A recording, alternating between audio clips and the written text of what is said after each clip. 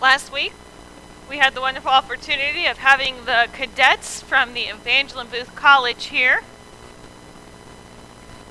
And they brought us our message about what is sincere love, which was kind of fitting as we continue our month-end discipleship. But we have the question of what does it mean to be a disciple?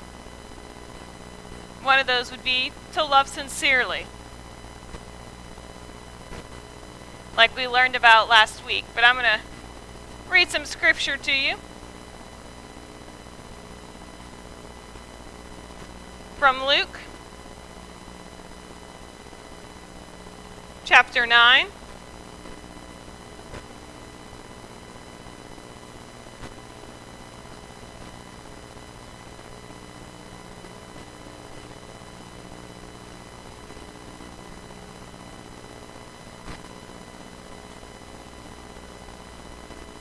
Starting with verse 23, it says, "Then he said to the crowd, if any of you wants to be my follower, you must turn from your selfish ways, take up your cross daily, and follow me. If you try to hang on to your life, you will lose it, but if you give up your life for my sake, you will save it." 25 says, "And what do you benefit if you gain the world, but are yourself lost or destroyed?" The Message paraphrase says it like this: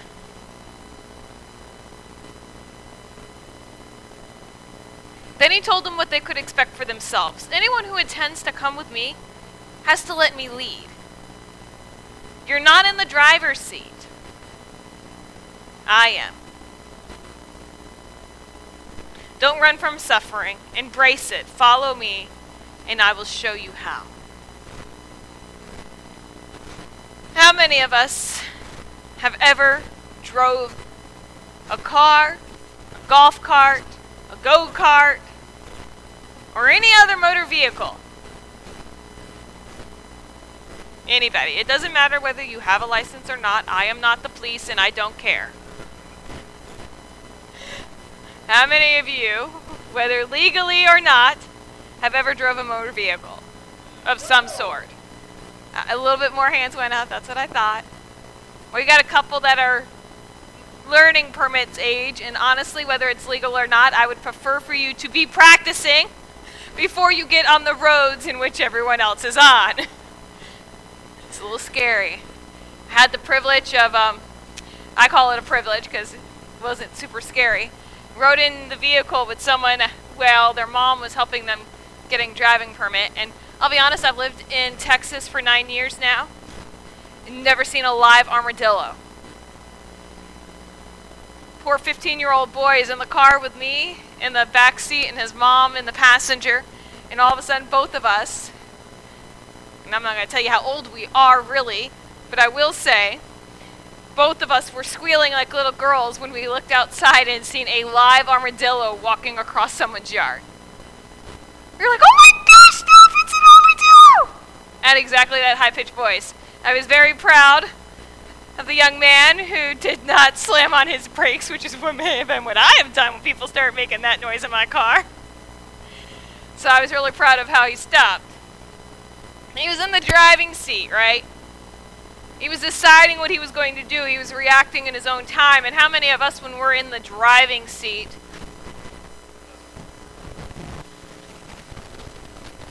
don't always know where we're going?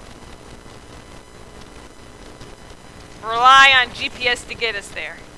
And if you are like me, I am convinced, and people who have rode in the car with me can tell you that my GPS sometimes does not like me. And she's wrong. I don't know how.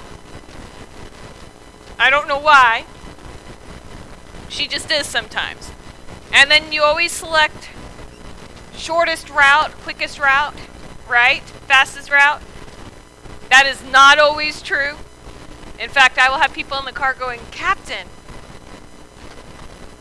you could have gone faster if you went this way." And I go, "I don't know why. I'm just following the GPS," right? We had that happen this morning. They go, "You could have, it's faster if you went the other way." And I go, the GPS. Thankfully, I get to blame her for a lot of stuff. She's on a phone. She's not infallible. The only guidance system we do have that's infallible is the Lord, right? What did he... I like how the Message paraphrase says it better. It says, you have to let me lead, right? You are not in the driver's seat. I am. How many of us, though, are willing to let somebody else make big decisions in our life for us? Now, answer truthfully. Think of someone in your life. If you have a loved one, significant other, think of them. How many of you would be willing to let them make decisions about what you were going to wear today?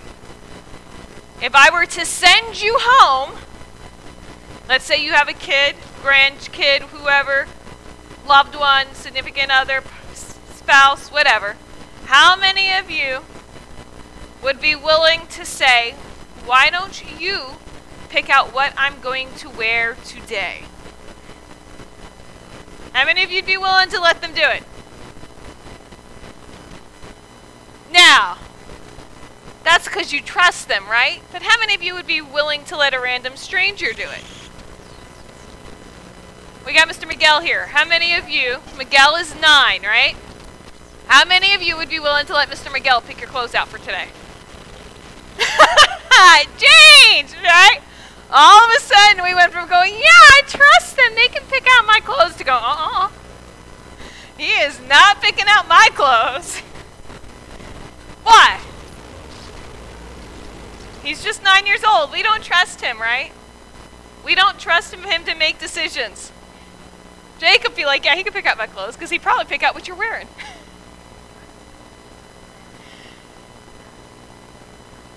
I mean, that's a really cool shirt. Someone cool must have bought it for you. I'm like, I think I recognize that from Christmas. Jacob did let somebody pick out his clothes. Me. But then again, how many of you guys would be willing to let me pick out your clothes? Yeah? I mean, sometimes for the teenagers, I pick out their clothes all the time because I tell them, go, you're not wearing that, go find something else. I tell them that a couple of times. I'd be like, you're not wearing that, so go find something else, right? Does that sound familiar, girls? You're not wearing that, go find something else? Uh-huh. Yep. We have issues when it comes to turning control over to somebody else, though. Right? All right, Dominique, come here. You're going to help me with something. I need you to help me with something. Why do we have an issue with control? It's another 5-letter word. Starts with a T. Trust. All right, Dominique. I need you to turn around.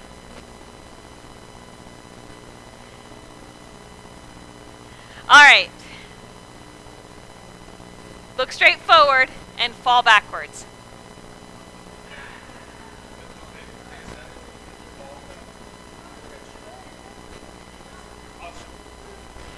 I got you, right? Do you feel my hands on you? Yeah. So, does that mean I'm going to let you fall? I got you, right? So lean straight.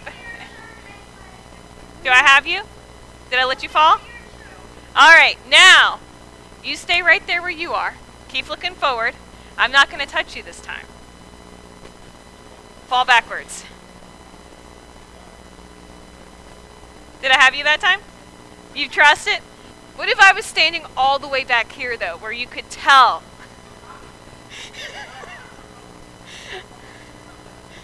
You don't trust that I could run to catch you? I don't know. She's like, I don't want to find out. Sometimes, though, thank you, give her a hand. Sometimes, though, that's what it's like when we have to trust God, right? When we know He's there because He's been working in our lives, we're like, oh yeah, God's got this. I got you, God! I'm ready! Step out, leap out, whatever we have to do on faith, right? But those times in our lives where He seems a little bit more silent, when we kind of wonder if He's there, how many of you have ever asked that question, where was God? When bad things happen to us, sometimes our faith gets a little shaken and we ask questions like that, right? And it becomes a little harder to trust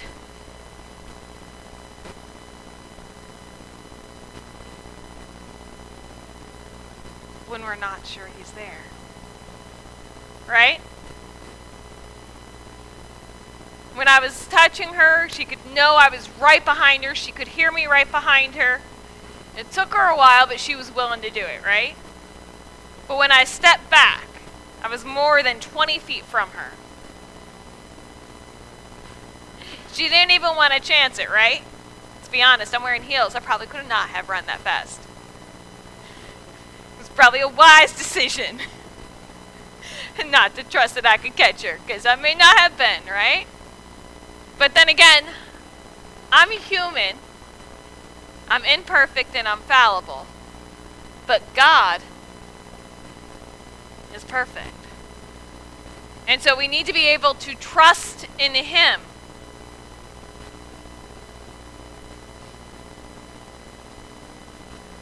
We've talked before about what makes a Christian. Someone who had heard the good news, the gospel of Jesus Christ. Someone who believed the good news. Who turns from the way they were going and turns to Jesus. Who experienced the grace of God and who becomes a follower. What's another word for follower? Disciple. So if being a Christian is becoming a disciple, what makes you a disciple? Are you a disciple? And how do you know? There are very popular words in churches. If you were to Google anything about church leadership, you will find things about how to grow disciples, how to make disciples, strengthening discipleship in your church, discipling youth, discipling adults, discipling men, discipling women. Those are all very popular topics.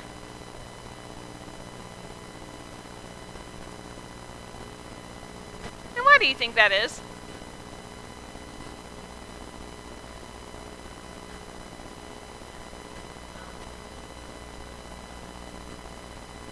The church wants someone to follow Christ. Yeah.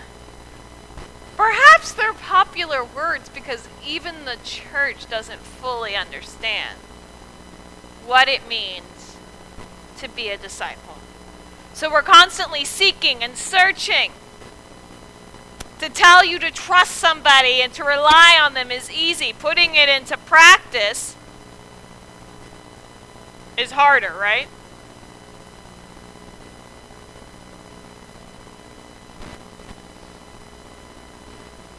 Discipleship is a high-class kind of sounding word, isn't it?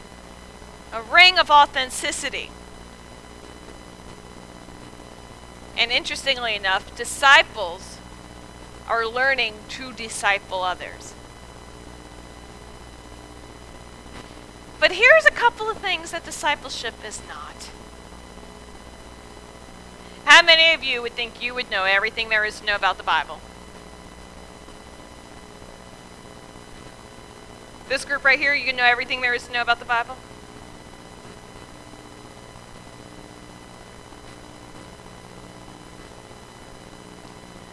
No? Nobody knows everything there is to know about the Bible? How relieved would you be if I were to tell you that that's not what discipleship is anyway?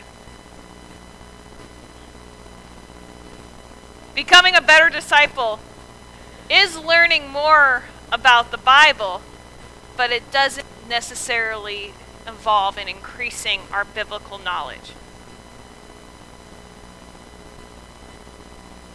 It's about knowing it and applying it in our lives.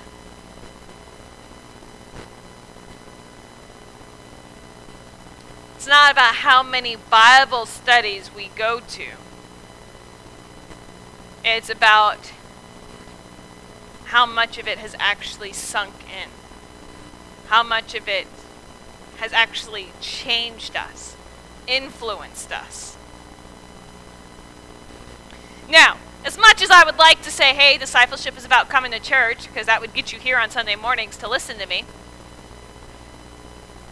Interestingly enough, even though I would like you to come to church on Sundays, discipleship is not about regular church attendance.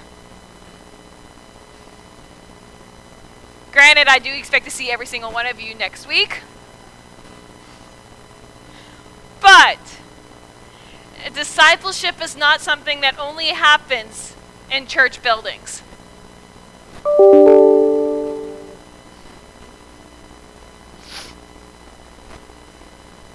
It's a sacred time between you and God that allows growth.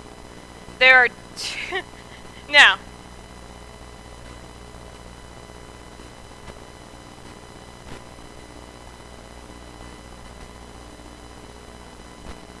thankfully, we can go to the Lord and He can train us, right?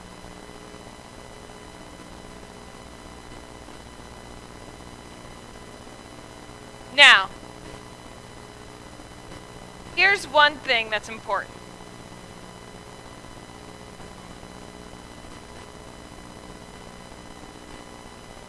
Discipleship is not, however, an option.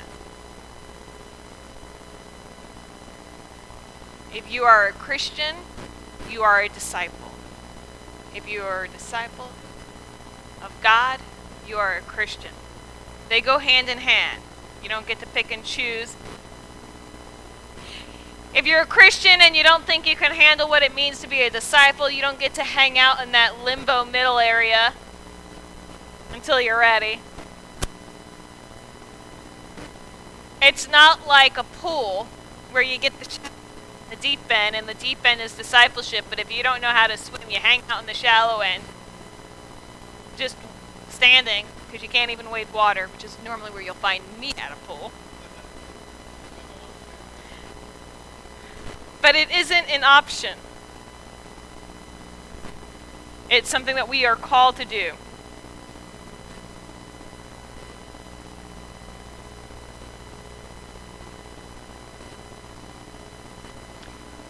It is not something that will show you the rules to be a better Christian.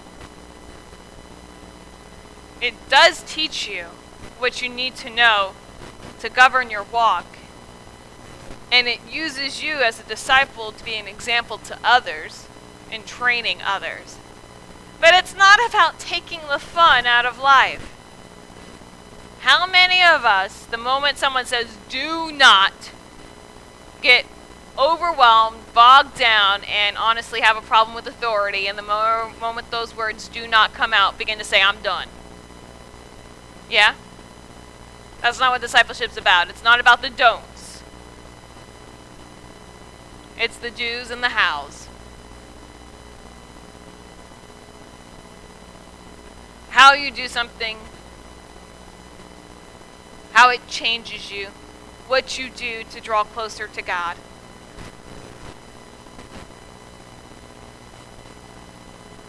That's discipleship. Look again at Luke.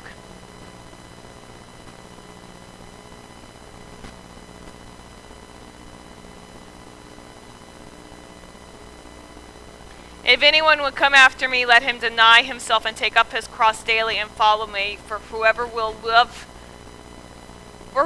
save his life will lose it, but whoever loses his life for my sake will save it.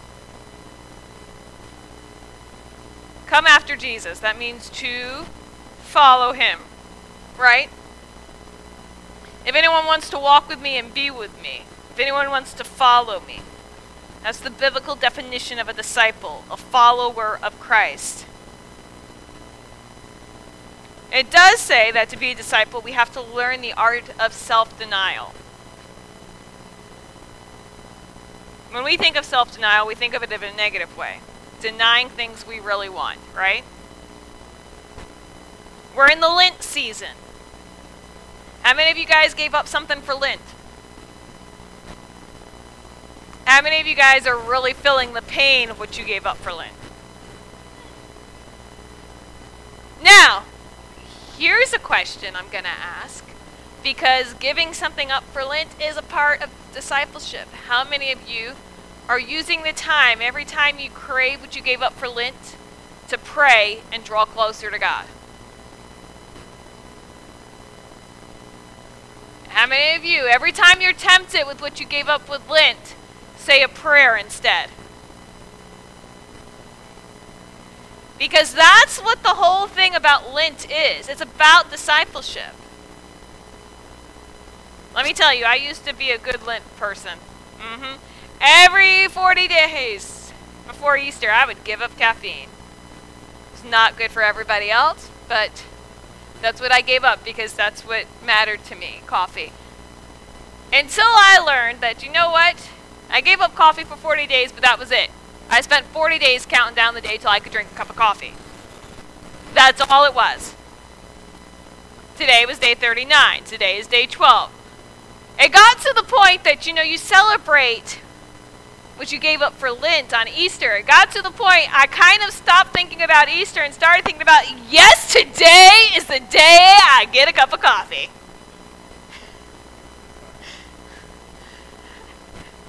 And I realized, you know what? It's probably not what God meant.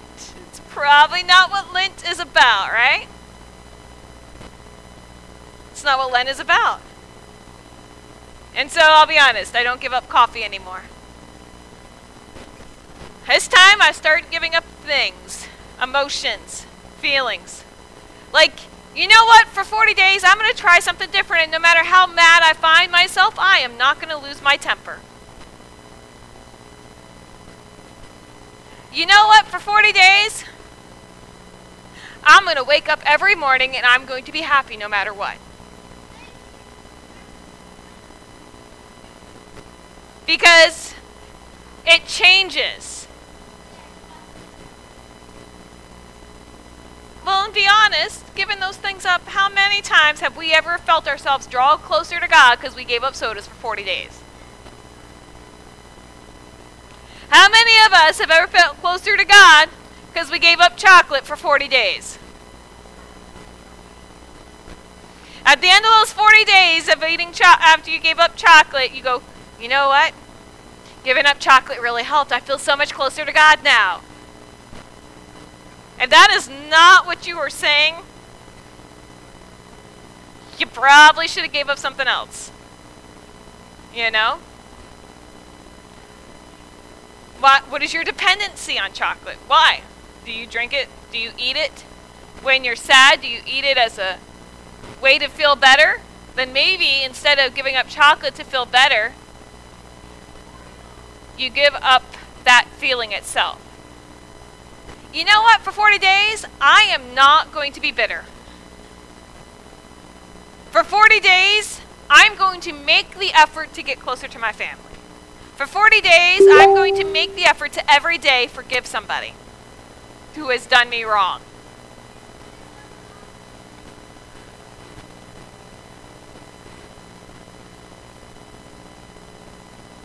Self-denial isn't about being mean or cruel to ourselves.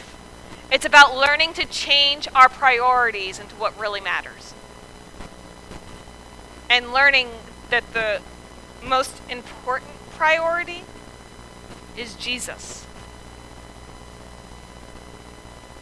That's why Lent isn't about giving up chocolates or sodas or candy or whatnot. It's about drawing closer to God.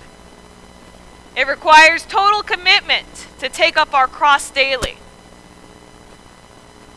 He wants us to be totally committed to Him and His purpose for our lives. Being a disciple requires obedience. This goes back to the whole, how many of us have a problem with authority? Those do's and don'ts trip us up because the moment someone says don't do something, we do, right?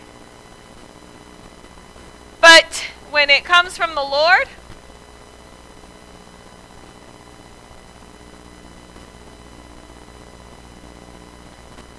it's different. We should learn to follow him.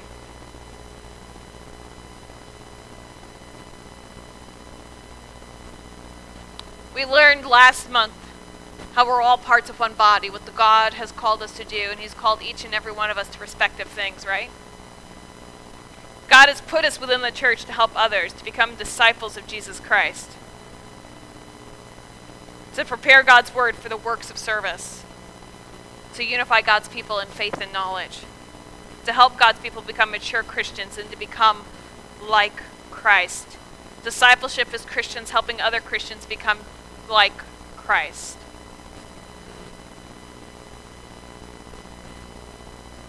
And so the question is, have we accepted him, trust him, and follow him? We've seen that little demonstration in a faith fall.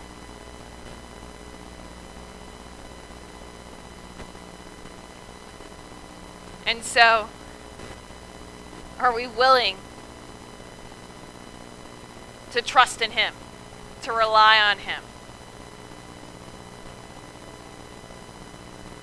No matter how near or far he may seem. We're going to take a moment in prayer. And just make that decision to accept him, trust him, and then follow him. Next week we're going to end with an actual call, a pledge to discipleship. But I want you to take this time to look inside yourselves and find out where you are. Would you consider yourself a disciple, a follower of Christ? Or are you a Christian who's still swimming in the shallows? You can't even teach, you can't teach someone else to swim because you don't even know how. Or are you ready and able to help others to learn to swim? Take this time in prayer.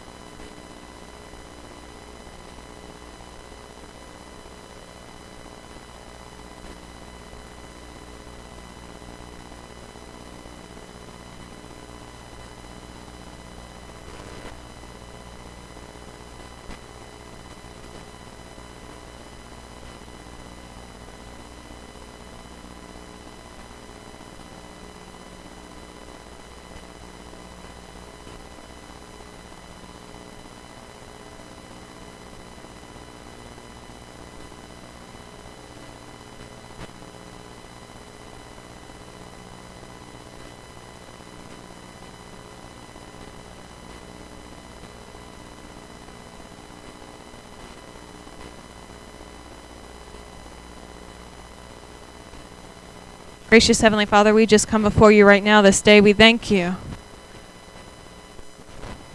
We trust you, and we long to follow you. May you reveal your way to us and help us to walk in them and help us to learn what it means to truly be a disciple.